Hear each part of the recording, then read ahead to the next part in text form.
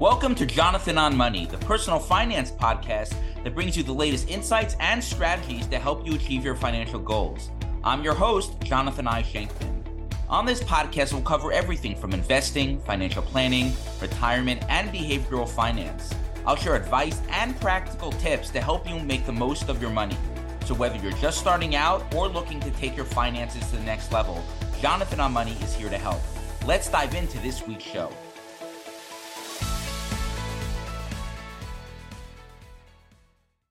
Welcome to this week's episode of Jonathan on Money. This is episode number 43, and I'm recording this episode on Super Bowl weekend. So as much as I like to be getting ready for the festivities and drinking beer, podcast recording comes first. And I have a wide-ranging show this week touching on a whole variety of timely topics. But before I jump into that, I have a special announcement.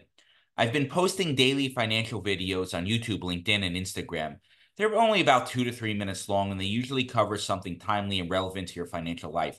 My goal is for them to be in plain English and somewhat entertaining as a personal finance video could possibly be. If you have not checked them out already, be sure to check out and subscribe to my YouTube channel, and I'll include links to where you can find my daily videos in the show notes in this week's podcast. My talking points this week will discuss the timely topic of how solving the college tuition puzzle is only getting harder. We'll also discuss an important quote from Howard Marks, the legendary founder of the multi-billion-dollar credit fund, Oaktree Capital Management. And as always, I'll spend the last half of the episode answering listeners' questions. And with that, let's jump into this week's talking points. So, fights over plagiarism and anti-Semitism on campus and pushback to diversity, equity, and inclusion programs are making headlines, but too few people are discussing the issue that could truly threaten the future of higher education.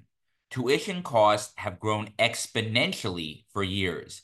College tuition rose 12% on average annually from 2010 to 2022, according to data compiled by the National Center of Education Statistics and the U.S. Bureau of Labor Statistics. After adjusting for inflation, college tuition has increased 747% since 1963. To afford the astronomical price of admission, many students must take out an insurmountable level of debt. There's been a movement over the past few years to have government step in and forgive many borrowers' educational debt burden. Frustration over how to handle this ballooning $1.77 trillion debt has channeled taxpayers' ire at the government for offering large loans to teenagers with no income and at the students themselves for borrowing money without a sensible repayment plan. While there is plenty of blame to go around, I believe that our colleges and universities are at the heart of the problem. These institutions have been rapidly increasing their tuition while failing to adequately prepare students to earn an income sufficient to pay down their debt. All the while, they are sitting on a large tax-free endowment, in some instances amounting to billions of dollars. This perfect storm of issues has caused students and their parents to rethink how to approach life after high school. From my vantage point as a wealth advisor, my conversations with families about college planning have changed drastically.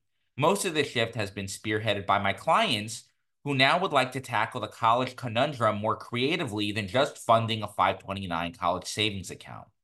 One trend has been to shorten a student's undergrad time to the bare minimum, saving money in the process. This has been especially prevalent among students who know that they want to pursue graduate school after college. A client actually recently told me that his son will be fulfilling all his college requirements part-time over a 2-year period while receiving elective credit for intense religious study outside of traditional college environment. His child plans on taking the LSAT and going to law school once he completes his college requirements. A friend reached out to me last year with a creative request.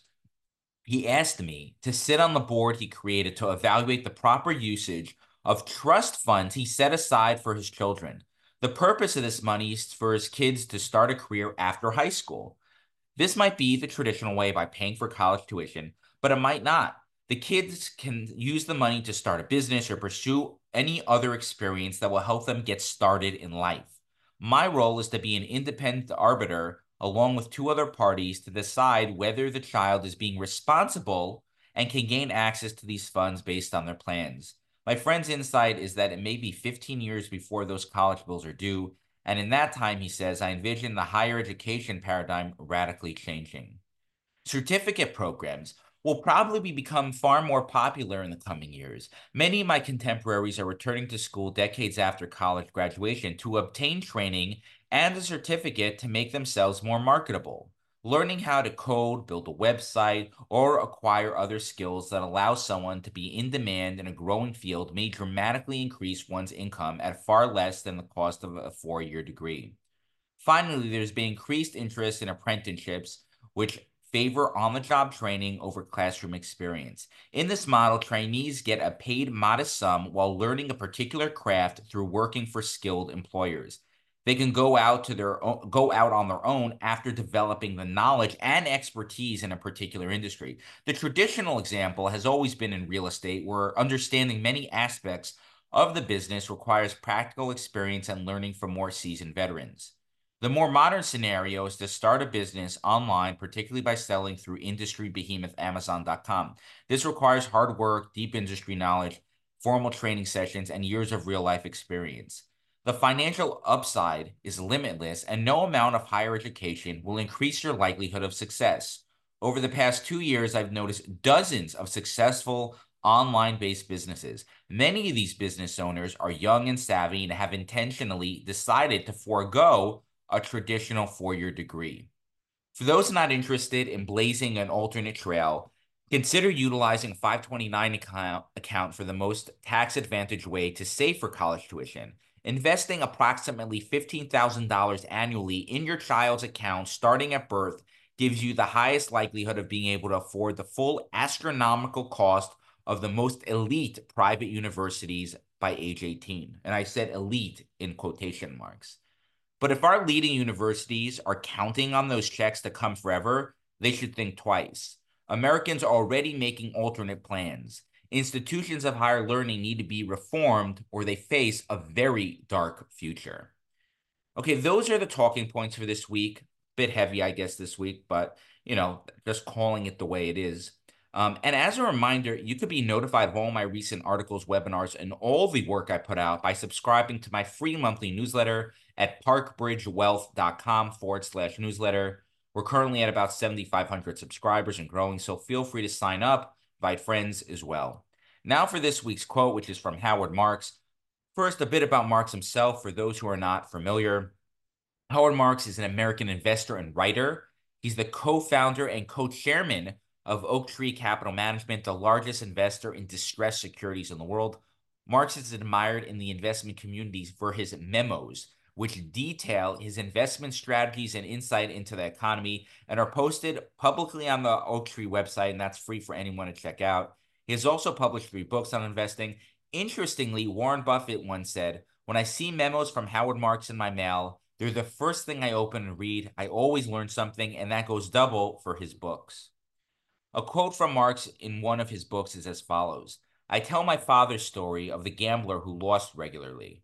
One day he hears about a race with only one horse in it, so he bet the rent money. Halfway around the track, the horse jumped over the fence and ran away." This quote is so important because it points to the essence of risk, which is what we don't expect. The gambler at the racetrack doesn't expect the horse to jump over the fence. Similarly, the investor can prepare for the market volatility or an underperforming asset class. However, they can't prepare for the COVID-19 pandemic, the implosion of the economy during the great financial crisis, or even investment-grade bonds dropping 16% in 2022, while stocks also dropped around 20% in the same year. When it comes to risk, the key is understanding that risk is what we can't prepare for and what we don't see coming. Therefore, an investment strategy must factor in this reality, and investors should come to terms with the fact that they can't hedge against every event. Now let's jump into this week's financial questions. And if you do have a question, feel free to submit it to me at jonathan@parkbridgewealth.com, and it may be answered in a future episode. Okay, the first question. I'm 67 years old and just sold my house in Brooklyn for $2.5 million. What do I do with the cash? So it depends what your goals are. This question actually comes up several times a year in my practice. Many people may need to use part of the proceeds from the sale of their home to buy another home. And please note, the new home at this stage of your life should be much smaller and much cheaper than the home you just sold. If it's not, you're making a bad decision. Sometimes the funds are not needed to buy a new home, and all of it can be used to support your lifestyle in retirement. I've had clients who have gifted the proceeds or a portion of it to their kids to help them out financially. Others invest primarily in the benefit of their kids to inherit at their death. Oftentimes, the goals with this money are a combination of many things. The key is defining what your goals are, and then you can implement a strategy to achieve those objectives. Next question. I came into some money. By some, I mean eight figures, which is life-changing for our family. Right now, only my wife knows about it. We literally told no one else, not even our children. What do you recommend? Who do you recommend we disclose this to? So I recommend telling as few people as possible. The people you do tell should only be people that need to know. The need to know list will include your professional advisors like your financial advisor, attorney, and CPA. And at some point, you could discuss it with your kids when it becomes relevant to their life. As the notorious B.I.G. once said, mo money, mo problems. People will come out of the woodwork and start harassing you when they find out you have some guilt.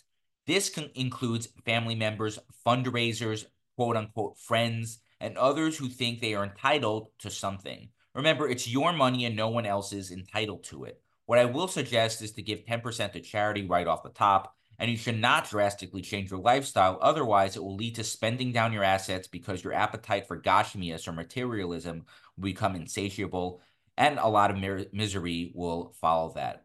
And I wish you the best of luck. 50% of my assets are in real estate, 30% in cash, 20% in equities. Am I adequately diversified? So I don't know anything about you, so it's hard for me to give you a yes or no answer. Generally speaking, this is not a properly diversified portfolio. You seem to have way too much cash on hand and way too much real estate. The overall allocation to different asset classes is determined by investors' goals and personal situation. It should not be determined by market dynamics, the economy, and your feelings about a certain investment. Design your portfolio with that framework in mind. Next question. I'm a doc in a pretty intense job.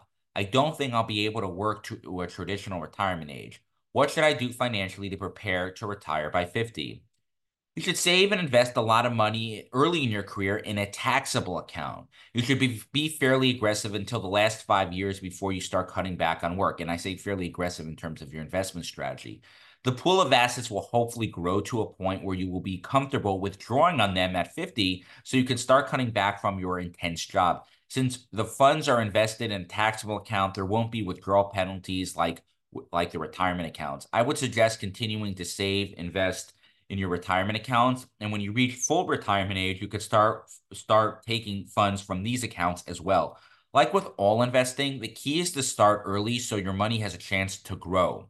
This is especially true if you want to cut back by age 50, since your money will have fewer years to appreciate. What's the best way to start a hedge fund? So this is a question that comes up from time to time when I'm speaking to college seniors looking to work in finance or career changers. I've mentioned this one in my recent financial planning videos, but it's worth repeating as it should also be informative of my views of hedge funds in general as well. The best way to get into the hedge fund business is to start the traditional path. Win the genetic lottery by being born to affluent parents who are Ivy League educated, live in an affluent community, and belong to an exclusive club. You should probably go to a private elementary school and high school, Ivy League, undergraduate school. Then you should work at a bulge bracket investment bank for 2 years where you work about 120 hours a week, plugging numbers into Excel and making pitch books for your boss. You should then go back to get your MBA, or better yet, a JD MBA in an Ivy League school. Work at a massive hedge fund for a few years until you become a relatively senior person at this fund and develop an even larger Rolodex of contacts, building on your parents' connections and your friends from university.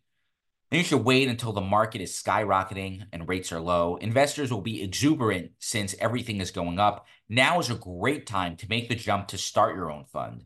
Invite everyone you know and all your parents' connections to an exclusive presentation at their club to introduce the launch of your new fund that is open only to friends and family, where you are targeting 15 to 20% annualized returns that you will never be able to achieve. Your strategy should be something esoteric sounding that most people won't understand, but will make them think that they are gaining access to something special. Try not to lose their money the first couple of years, which will allow you to raise even more money, mostly from large wealth management firms who are always looking to introduce new products on their platform that will allow them to charge an additional layer of fees above your already high fees. These firms will put your fund onto their focus list where they will promote it to the thousands of advisors at the firm in order to funnel more money to your fund so they can collect even more fees. And speaking of fees, you should charge 2% on the several billion dollars you now have under management and the 20% of the profits that you will probably never earn. Your performance will suck going forward, but you'll still be collecting hefty fees. So you've already been able to make big purchases like a house in Greenwich, Vail, the Hamptons, and Miami. In the meantime, your investors are mostly sophisticated, so they can afford to lose money. Unless, of course, you manage the pension funds for teachers, policemen, or firefighters, but that's not your problem. In order to save face, blame the Fed, political climate, and China and/or Russia for your bad returns.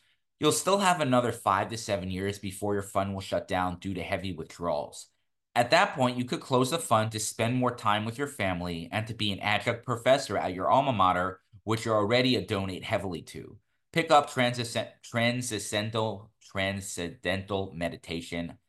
Not as familiar with that. I only know that every billionaire likes to do it. And tell everyone how it has changed your life. Get an honorary degree from a university and tell them to pursue their passion even though you have not pursued yours. Wait for the next bull market and start your next fund. And by that time, you'll have a new crop of investors to raise money from, and the lucrative cycle will continue. And I say lucrative, but that means lucrative for you, not necessarily your investors. Good luck on this amazing and fulfilling journey. Next question. I know that no one can predict the future, but say the market crashes in 2024. If that happens, will your advice be buy, and wait it out since the market moves in cycles or something like that? That's pretty much correct. Assuming you have a sensible portfolio and are at the stage of life where you should be saving and investing, then yes, buying more makes sense. However, I would caveat this statement by saying that you should never really be deciding to add money to the market. Rather, it should be added automatically unless you get a bonus or you realize you have too much cash in your checking account, in which case you should add it to your portfolio as soon as you can and not wait. Waiting to time when to put money into the market is imprudent. Furthermore, a market crash is immensely beneficial to investors with a long time horizon. It may not feel that way, but it's essentially a gift since it's a great opportunity when prices are relatively low. If one has the cash flow to max out the retirement account's full employee contribution and profit sharing plan as a business owner, is there ever any reason not to? Well, of course there is. Maybe you have a midterm goal you want to save for, not just retirement, and have a limited cash flow where you can't max out your retirement funds. As long as you are saving adequately for retirement, then it may make sense to invest funds elsewhere, like a taxable account, in order to achieve shorter term goals. And many of my clients do this. Don't feel bad for not putting in the total amount of about $69,000 total contribution through all retirement vehicles other than a cash balance plan. Investing outside of a retirement account has its place. Many people elect to invest in taxable accounts for various other goals beyond just retirement. Next question. I forgot to send my 1099 to my accountant and the IRS is penalizing me for not paying my full tax bill. Can I get this penalty covered by my CPA or financial advisor for negligence? I'd like to know what you're smoking because it must be pretty potent. You are the one that messed up, not your CPA or someone else. Pay the penalty and chalk it up as a learning experience. No one is covering your penalty for your negligence. Learn and grow from this experience, and you will be a better and hopefully a more organized person for it. Next question. My advisor switched firms, and the new guy who took over the account is telling me my account has been mismanaged. He said the performance has been terrible and I should have been invested entirely differently. I don't know this new person, but his arguments seem compelling. Should I stay behind with the new advisor or move with my old one? So here's a good investment axiom that is often overlooked and not often understood. Never move anywhere for performance numbers. Performance figures are in the past, and there's no level of certainty that they'll be consistent in the future. In fact, they will likely not be as good in the future. Next, performance metrics can easily be manipulated by the selling party to try to win business or for marketing purposes. I've shared stories in the past of former coworkers who built their business by tailoring reports to make past performance numbers look better or worse, depending on what they're looking to accomplish. Be wary of anyone who is so confident that they could have done better in the past. They likely could not have, and their ethics for asserting this claim should be questioned. Finally, you should work with someone you trust and that has a comprehensive wealth planning knowledge that goes beyond investing. This broad scope of knowledge around money, financial planning, investing is trustworthy rather than chasing other performance will help you achieve your goals more than whatever this new advisor is trying to sell you. My hunch says that you should move with the old guy you've been working with for years. Next question. I'm a dentist with a pretty successful practice. I have a few dentists and hygienists working for me. I want to set up a retirement plan, but it seems costly and burdensome. Is it a bad decision to not set one up? It's not bad. Some will say that retirement plans are a good way of attracting and keeping talented employees. However, I have clients who explored opening a retirement plan and thought it was too costly and cumbersome for them to deal with and decided to just invest more heavily in a taxable account. Sure, you lose out on some tax benefits, but the whole purpose of is saving and investing in the first place is to grow your wealth in order to achieve your goals. Everything else, including the tax benefits, are secondary. All that being said, there are a myriad of different retirement plans available, some cheaper and easier to set up than others. Every type of plan has its trade-offs, and the retirement landscape is vast with many different nuances and moving parts. It's worth getting a specialist involved to run through your options so you are making an educated decision regardless which path you choose. Okay, that's it for financial questions this week. Again, feel free to email me with any questions you have, and I might answer them in a future episode. You can reach me at jonathan@parkbridgewealth.com. And if you can, take a minute to subscribe to this podcast and rate the show on Apple and Spotify. It will help other personal finance enthusiasts find the show as well. And with that, it's a wrap for this week's show. Any comments or questions, feel free to reach out directly to me via email. I love hearing from my listeners. And finally, the secret to financial success is no secret at all. It's to spend less than you make, invest the difference prudently, and ignore all the noise. See you next time on Jonathan on Money. Thank you for joining me on today's episode. I hope you were able to take away a nugget or two to apply to your own life.